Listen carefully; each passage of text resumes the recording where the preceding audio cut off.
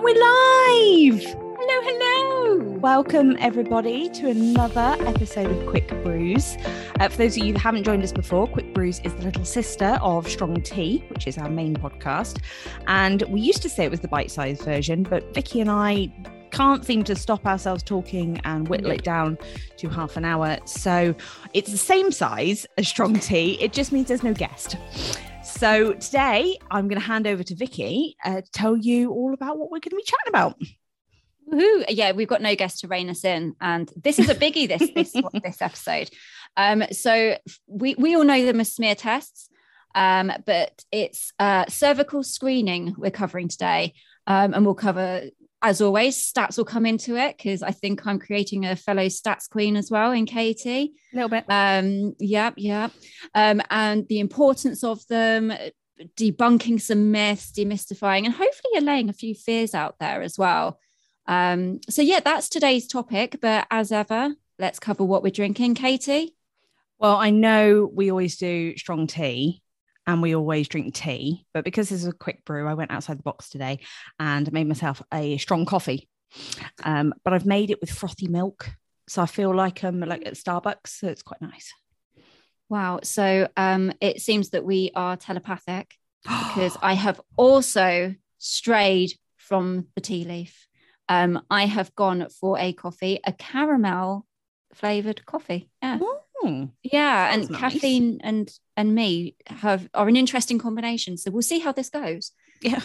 Yeah. I felt like I needed a little injection of caffeine this morning. So the coffee's going down an absolute treat, but who knows how this is going to turn out.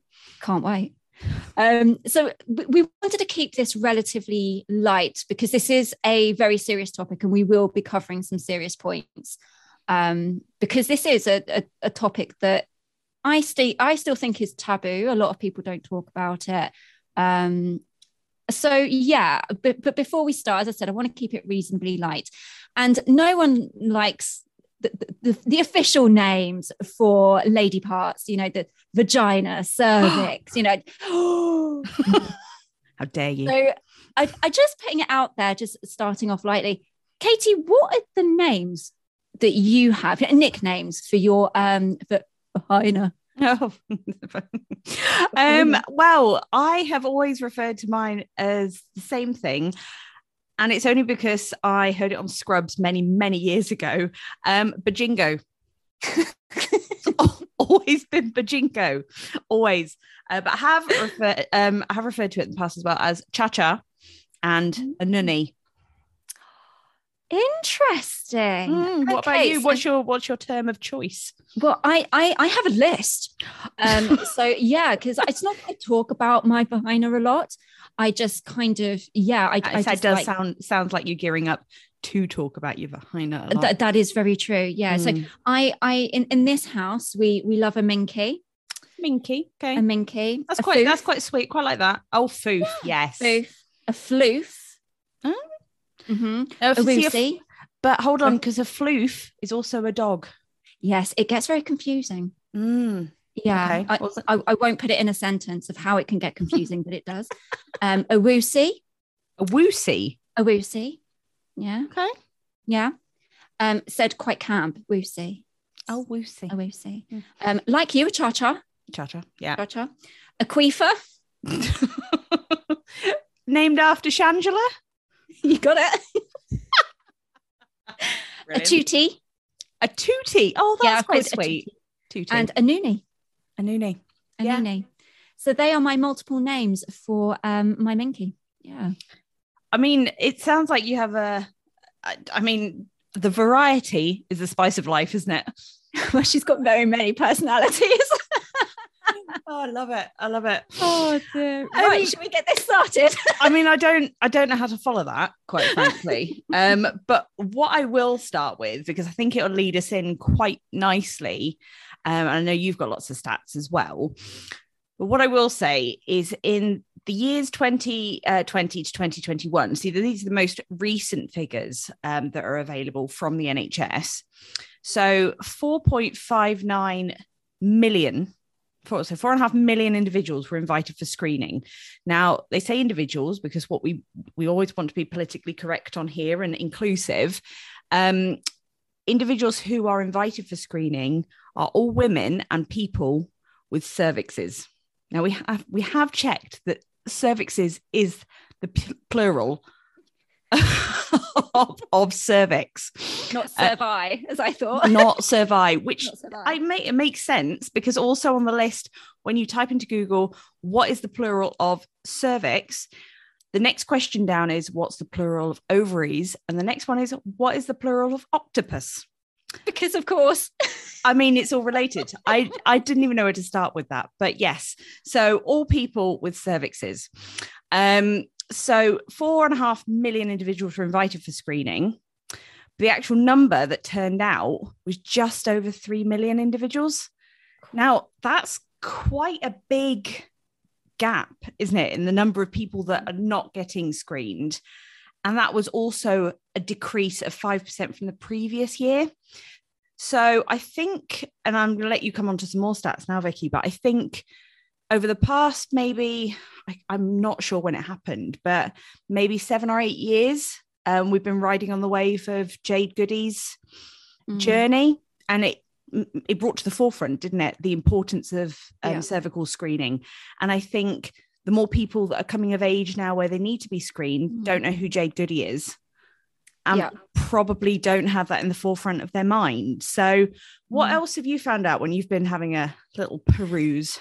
So, yeah, I mean, mine was slightly later, but as a percentage, 72% of women aged 25 to 64, the numbers went from 72% having smear tests, and it went down a lot.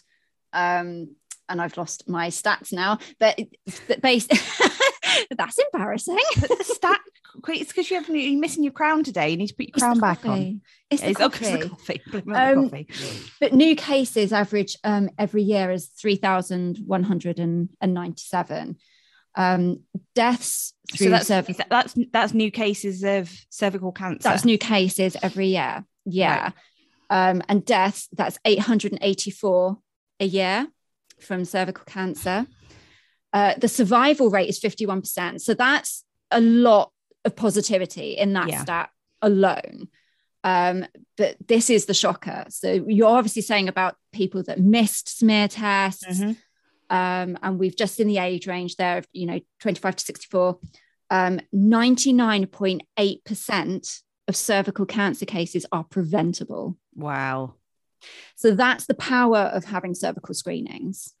Yeah. I mean, it says the NHS also had a stat saying that on average, every year, cervical screening helps save the lives of 4,500 women. Now that's related to women that have been screened, and they've found types of HPV, which we'll come on to talk about that in a little bit. But, having screening, finding abnormal cells and having it treated is the essential thing. And we all know it's not a nice thing to do. No one enjoys it. No. And this is the other thing as well, is that 220,000 British women are diagnosed with cervical abnormalities. But looking at the stats we've just said, it's only a small number of that are actually cervical cancer. So even if you go and it's not enjoying it, there could be abnormalities that are found that are more than fixable. So, yeah. It's quite common though, isn't it? It's 1 in 12 smears show up abnormal cells. Yeah. So it doesn't mean to say that if you've got abnormal cells, it's going to be cancer. Absolutely. Absolutely. Yeah. And that leads us on to your story, I guess. Yeah, so I had a cervical screening. If I keep saying smear test, I'm sorry. That's just how I've always been used to saying it, and it's not a very nice thing. It's easier to get your mouth around as well, isn't it? It certainly is. No pun intended. No pun intended. Yeah, so I had a smear test a while ago, and it did come back abnormal. And so they kind of said, oh, okay, let's do another test. So they waited a little while, had another test, and the abnormal cells had spread. I then had to go for a colposcopy. And what they found is that they were precancerous cells, and the rate that they were spreading, it could and would have ended up being cervical cancer. So I had a large surface area of my cervix removed. Now, if I hadn't have had that smear, I probably, would have had cervical cancer. I can't say it would have saved my life, because you just don't know. Like we said, survival rate is 51%. So you don't know which way that story or that sliding door was going to go. But the fact that those abnormal cells were picked up and the direction it was going in was massive. Yeah, I guess it kind of highlights, doesn't it, just the sort of fragility of, well, I was going to say the female body, but anybody getting checked regularly for different types of abnormalities. And I suppose, because isn't it now every 5 years? I think it's every 3 years until you're 50, and then it's 5 years, I think. Right. Because do you think that's often enough? I mean, don't get me wrong, when you're actually in there having it done, yes, every 3 or every 5 years feels like plenty of time. Yeah. But, is it actually regularly enough to catch these abnormalities? See, because of my experience, I would say not. I think the surprise of the doctor's face when they had a look and said, wow, that spread quite quickly, was enough for me to go, whoa, okay, that, if I'd have had this test a year after, what would it have been then? What would it have been like then? So I'm particularly vigilant with smear tests based on my experience alone.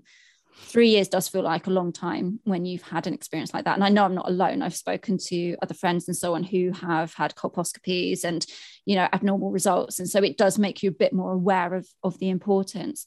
For all those who don't like smears, don't leave it that long. Don't get them done. Don't be a case where you are doing it because you're vigilant, because you've had a bad experience. Go because it's the right thing to do for your health and your family. I personally, I don't know what the medical thinking behind every 3 years, but I don't think it's enough. Yeah. And I think, if you're listening to this, probably chances are you have had a smear test at some point.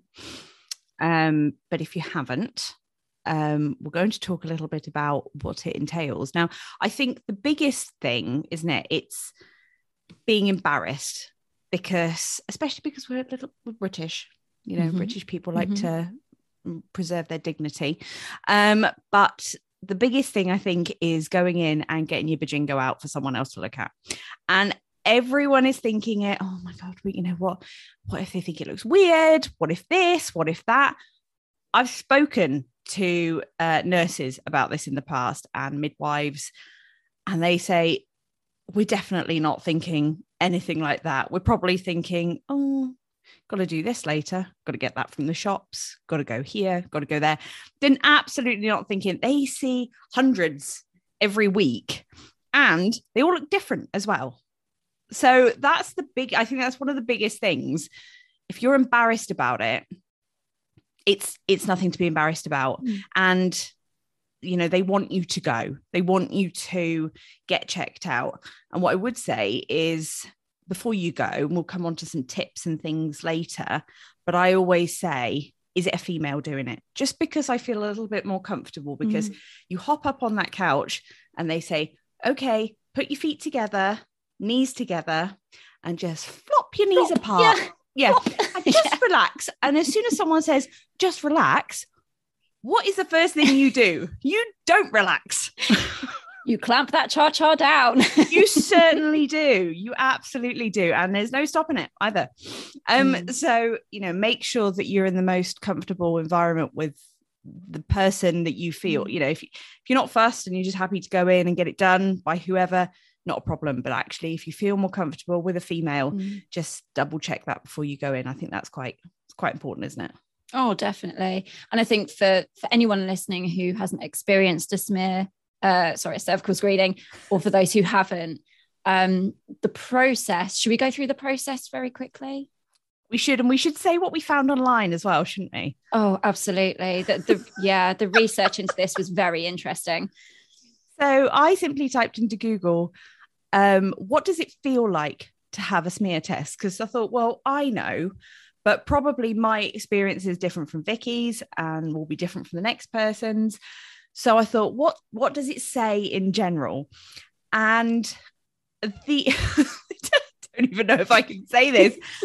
The top sentence was the speculum, which we'll talk about what that is in a minute. When that goes in, is not the most comfortable. It can feel like sex, which is very slow with a very large vegetable. Now, how the person that wrote that got to that conclusion, I think, well, I don't see. I have no words. I have no words. Do you think he looked?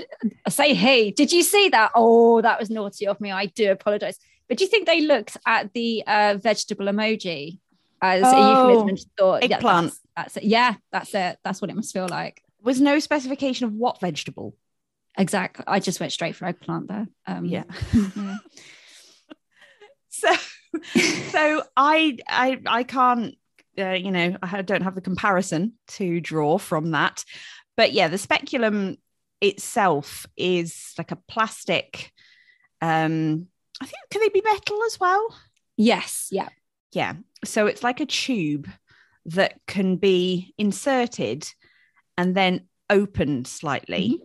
Now, what you can ask for, and I didn't realize this, but you can actually ask for a smaller one if you're a little bit nervous or a bit uncomfortable, you've had issues in the past, you can actually ask for a smaller speculum. And that's inserted, and it can feel a little bit cold and a little bit uncomfortable. But again, key here is to relax. Mm-hmm. Mm-hmm. I'm never very good at that. And they're always saying, just keep calm. Just fine. Yeah, it's all right for you to say. You've not got a stick in your foof, but it is key to relax. And then shall I hand over to you? You can carry on this lightning description. So the cervical screening is to check the health of your cervix. So the reason why the spectrum, I can't even say it, why the tube is going in is so the nurse can get a good pathway, as it were, to get the cells off the cervix. Now, the cervix is the opening of the womb from your vagina. So it's an important area inside the body to actually test for. Because sometimes there are no symptoms, sometimes there are, but it's an area of your body that is a particularly difficult one to monitor, obviously. Now, what they're testing for isn't necessarily for cancer, it's the test for those abnormalities. So that's the first thing to dispel that myth, is that these smear tests are specifically for cancer, and that's not true. So if that's what you're scared of, that if a letter comes back that you're worried it's going to be cancer, please don't. It's one of many things that they're testing for. So yeah, during that appointment, the small sample of cells will be taken, and that's with the COVID tests with the long kind of things swab that you stick up, the swab. So it's one of those, and that's probably, for me, I don't know about you, Katie, but that's probably the bit that's the most uncomfortable, is when they actually take some of those cells, and it just feels like really bad period pain. That's the best way I could describe it. Just like an aching kind of horrible. Yeah, but it's over so quick. So they'll then take those sample cells, take them off, and they're testing for things like human papilloma virus, which is HBV. And that's the virus that can actually cause those changes in your cells that live in your cervix. And there are certain high risk ones as well. So those high risk ones are the ones that can cause cancer. That doesn't mean to say that if you've got HPV, you will have cancer. Yeah. So again, dispelling that myth that if you get a letter back and it's HPV, don't panic. That's what they're looking for. And it can get treated very, very quickly before it even turns into cancer. So after that, you get changed, go on with your life, and then you'll get your results letter quite soon after, within a couple of weeks. So that's the process. It doesn't take very long at all. No. From the tube going in to the tube coming out and you leaving, it's no more than 5 minutes. Absolutely no more than that.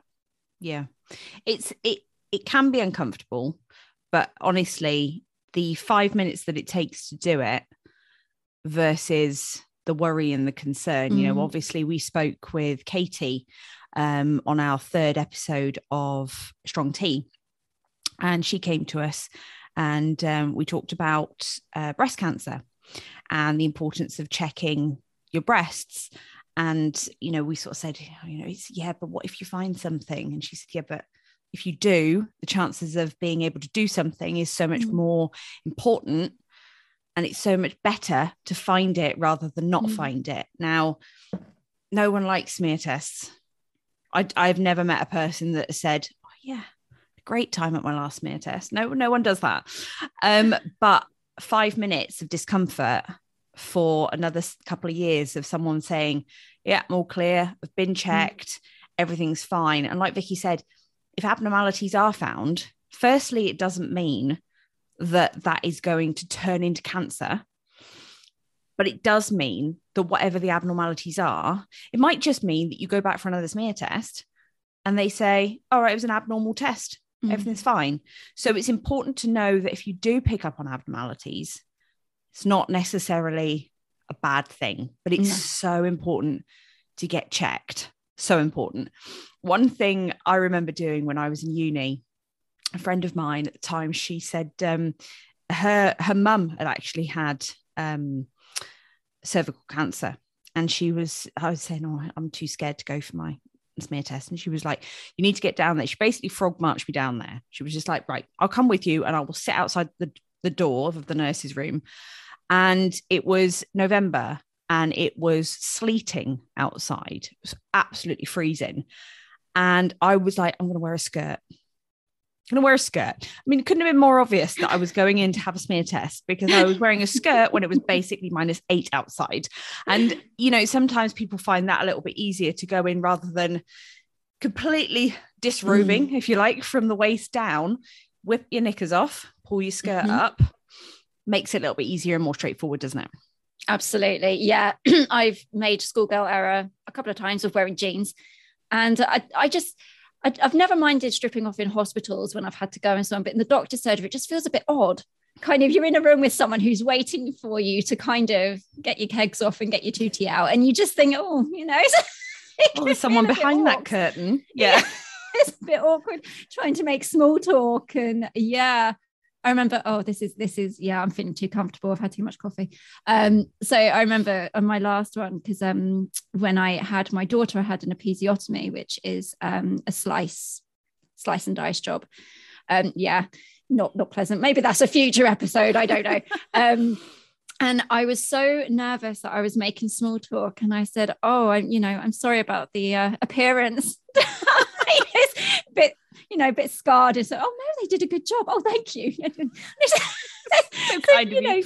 That small talk, that nurses know what they're doing. And yeah. And it's important as well to point out with something like that is if you are nervous or if you are anxious about it, just say when you go in, because 9 times out of 10, all the smear tests I've had, I've gone in and I've said, look, I really don't like this. And I find it very difficult to relax. And they're like, oh, that's fine. That's absolutely fine. And you know what? I saw someone had done a cartoon drawing, which was for awareness of a cervical screening and cervical cancer and the importance of it. This little drawing showed a person with like a little headlamp on staring into your cha-cha and like with a little like thought bubble thinking about what you're thinking. And I just thought, and also on this drawing was got your trousers off and you've got this bit of tissue sort of, which is this large bit of sort of, it's like paper, isn't it? Just like it's not even kitchen roll. It's kind of, It's weird, and they lay it over you. And just in the corner of this drawing was a little pile on the floor, and it said "pants folded really neatly and hidden." Which I always hide my pants because I'm like, don't look at my pants. I'm like, they're staring into me. They don't care about my pants. So true. I don't want to look untidy, so let's fold the jeans up. Let's fold and hide pants. Yeah. And it's so weird. I'm sure everyone's got their own routine when they do these things. It's whatever makes you comfortable, but definitely say to the person who's doing it, look, you know, I'm feeling anxious, I'm feeling nervous, and they will do what they can to help you relax. They'll do what they can to keep you calm. If you want the lights slightly down, if they, you know, if you want someone in there with you to hold your hand, chances are they should be able to accommodate that. And it's they know they need to do this. This is important. Yeah. So it's important that you go and you feel comfortable. Absolutely. You know, I'm aware we're kind of sweeping statement a lot of go get it done, but I know that there are individuals out there who might find it incredibly traumatizing. So victims of sexual violence, trans and non-binary folk, those kind of, you know, it could be quite a traumatic experience to go in for a cervical screening. Yeah, absolutely. And one of the things that we will put onto the link on our website, there is a charity called Joe's Trust, and they actually have a section on their website for victims of sexual violence and also trans non-binary people. Anyone who's getting a smear test that may find it difficult, like you say, might find it a traumatic experience. I personally had quite a traumatic experience with the birth of my daughter. And I've really struggled to go back because it's quite triggering. And I think to know the importance of it, like when we talk about these stats, much like when Katie talked about breast cancer, it kind of highlights just where you are with things, doesn't it? And it sort of makes it sort of think, you know, this isn't going to be pleasant, but for the greater good, and I need to go, and it's going to take about 5 minutes. So yeah, like you say, we're being very flippant about it and saying go and get it done. But I personally don't find things like that very easy. I didn't before, but I certainly don't now. So the importance of it is absolutely paramount. But you have managed to find some helpful and handy tips, haven't you? I have, yeah. So I think we've covered a few as we've been talking, but I'll go through them again as just quite a neat little summary. Excuse me. So the first one is obviously talk to your nurse or your doctor. If it's the first time you're going, and you're feeling a bit embarrassed or a bit worried, or if you've had bad experiences before, or anything that could potentially make it a bit harder for you, as Katie was saying, telling the doctors or the nurses will allow them to give you the support that you need during the process. Absolutely. Whether that's to talk you through it, to talk about something completely random, you know, they are there to support you. They, as Katie said, they want you to get it done. So tell the doctor and nurse how you're feeling if you are feeling a bit anxious or worried. Another good tip is ask for the first appointment of the day. So Katie's experience of just waiting in the waiting room, and it's obvious what I'm here for, if that makes you feel particularly uncomfortable, go for the first appointment of the day. It means that it's quieter. You've got time to just sit and think in relative, you know, solitude, and there's less time for you to wait as well. It does mean as well you're not sitting and worrying about it for the entire day, doesn't it? Oh, absolutely. Absolutely. And I know that with COVID and coronavirus and so on, some doctor surgeries are still operating slightly differently at the moment. So look ahead, you know, see what the waiting procedure is. Are there specific rooms? How does it work? Is there waiting in your car until you're told? You know, different surgeries are operating in different ways at the moment. So look ahead and see what your surgery is doing, so you can kind of work around the best appointment and best surroundings for you. With that in mind, you can actually book longer appointments or double appointments, and that could help in terms of calming you down, giving yourself longer to prepare, longer to talk through with the doctor or nurse any particular problems. You know, some doctor surgeries do offer this. If they don't, then just talk through what the other options are. Is it kind of end of the day appointment where, you know, if it goes over, it's kind of okay? Or so have a look if you think that's a good option for you, have a look into it. Kate said it before, if a particular gender of nurse or doctor is your preference, make sure you let them know. So if you would like a female doctor or nurse to do the procedure, then, you know, ask. If you prefer male, then ask. You know, they are there to make you feel comfortable and to make sure that it's, you know, they get the test right. And if that matters, then make sure you let them know. Sure. Take someone you trust if you want someone to hold your hand, mop your brow, stop you from leaving.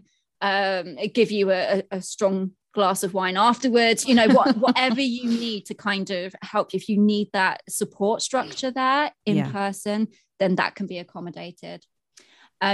Spot on, Katie, with the skirt. Don't do my schoolgirl error and wear jeans or anything like that. It just makes it easier, because then you don't have to take anything off. It's just pull it up, it's done, and then you can pull it back down and you're on your way. There's no kind of awkward putting it back on and potential queefing. Ask for a smaller speculum. As Kate said, they do come in different sizes. So if the standard size is too uncomfortable, if you think, oh, this is, like a large vegetable having sex with me slowly, then you can ask for a smaller speculum tube to use. I think that's such a key one, because I didn't realize until we did this research that you could ask for a smaller one. No, I didn't. So it's not something that you go in there and say, hey, not having a great time with this. And they say, oh, we've got a smaller one, by the way. It makes so much sense, because why would you not use a small one all the time? Well, and not everyone Woosie's is the same. Everyone's got individual ones, not one size fits all, quite literally. Literally, yes. Literally. That's an entirely different episode. That's a completely different episode. So normally when you go for a cervical screening, you're asked to lay on your back. And as my co-host so delicately said, put your knees together and flop them out. So that's the normal, I say normal, but that's the usual position that the nurse or doctor will ask you to go in for your test.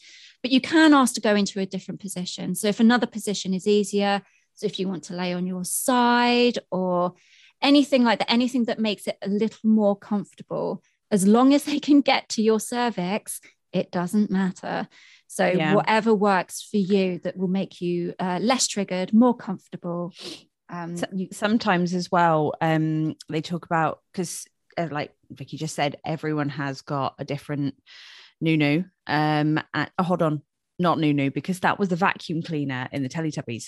Oh, it is. Yeah. So Nuni. Everyone's got a different Nuni. And sometimes some people have a tilted cervix. Mm-hmm. And so sometimes you have to put your hands under your bum to scooch yourself forward and lift your sort of pelvis up, so they can get you into a slightly different position. If something's not comfortable, I mean, we're not saying this is going to be the most comfortable thing you've ever done, but if something's really actually I'm really struggling with that, then just say, can you just stop a second? I need to get into a slightly better position, and they'll be able to accommodate you. It won't be a problem. No, absolutely. For those who are postmenopausal or going through the menopause, it can need a little bit more TLC during the procedure. After menopause, the opening of the cha-cha and the cha-cha walls, they become less able to stretch. So it can actually make the test a bit uncomfortable, because the whole idea of the speculum is that it widens. So it can make it quite uncomfortable. So you can ask to get a prescription of vaginal estrogen cream or a pessary, which could help. But again, if this is something that's concerning you before the appointment, get in touch with them and let them know any preparatory work or preparatory treatment that you think would make it easier. There are specialist screening clinics for those who are triggered or have experienced sexual violence. If you're a trans man or a non-binary person with a cervix, there are specialist clinics that you can go to, and we'll put a link to those if you want a more specialist and more kind of focused place to go, who understand your needs better than, say, just a regular GP. They're my top tips. Top tips indeed. I think that's really helpful, because I think, people might listen to this, they might think, I'm still not going, or I go regularly anyway. But knowing some of those tips might make things a little bit easier for people, because like I say, I had no idea about the smaller speculum, which is, as far as I'm concerned, is an absolute game changer. And so I think it's so important to open up the conversation and to talk about these things, talk about it with people, like experiences and things like that. And, it's 5 minutes of your life. I'm saying it to convince myself as much as anyone else, because I don't find it the easiest thing to do, but it is so important. So we're going to include quite a few links on our website, which take you through to, you know, advice about cervical screening, conditions that are raised through cervical screening, top tips, and also, as Vicky mentioned before, cervical screening for victims of sexual abuse and trans and non-binary people. So we're going to include lots of information, and if you would like to get in touch and ask any further questions, I mean, I'm no expert, but we'd be happy to answer any questions, wouldn't we? Oh yeah, definitely. Yeah. And things like FAQs as well. So, you know, does it hurt, you know, but there was one that I saw in the research is, does it cause UTIs, urinary tract infections? And no, it shouldn't. Everything's sterile. Everything should be, you know, you shouldn't get anything like thrush, or, you know, that if you do, again, go back to your GP, because there's obviously something that's amiss. So yeah, things like that, any FAQs that you want to send us, we're more than happy. We were talking the other day about revisiting some of the topics that we have done in previous episodes because of demand, because they were just so popular. So if you do have any FAQs, or you'd like to share your experiences anonymously, then do let us know. And we can include it, either information on our website and our social media, or we can do another episode. Absolutely. And we also would like to know if you have any other alternative names for lady bits, because yes, always happy to hear them. As you can hear, our lists are limited. We do have lists, but they are limited. So always like, I think a word cloud is in order. Oh yes. Yeah. Yes. We can put that on the website, can't we? Celebrate our minkies and bajingos. And on that note, thank you everyone who's tuned in and listened to this. Like I say, it's not the whole point of Strong Tea and Quick Brews is to talk about topics which no one really wants to talk about, taboo topics, things that are difficult to discuss. And like we say, no one enjoys smear tests, cervical screening, but they are important. And so we hope this, even if this helps just one person go for a smear test, then it's done its job. So, absolutely. You may not skip from your appointment, but you'll skip after you get the letter saying that everything's okay. Absolutely. Thanks for tuning in, guys. And we will catch you again for another episode very, very soon. See you later. Bye.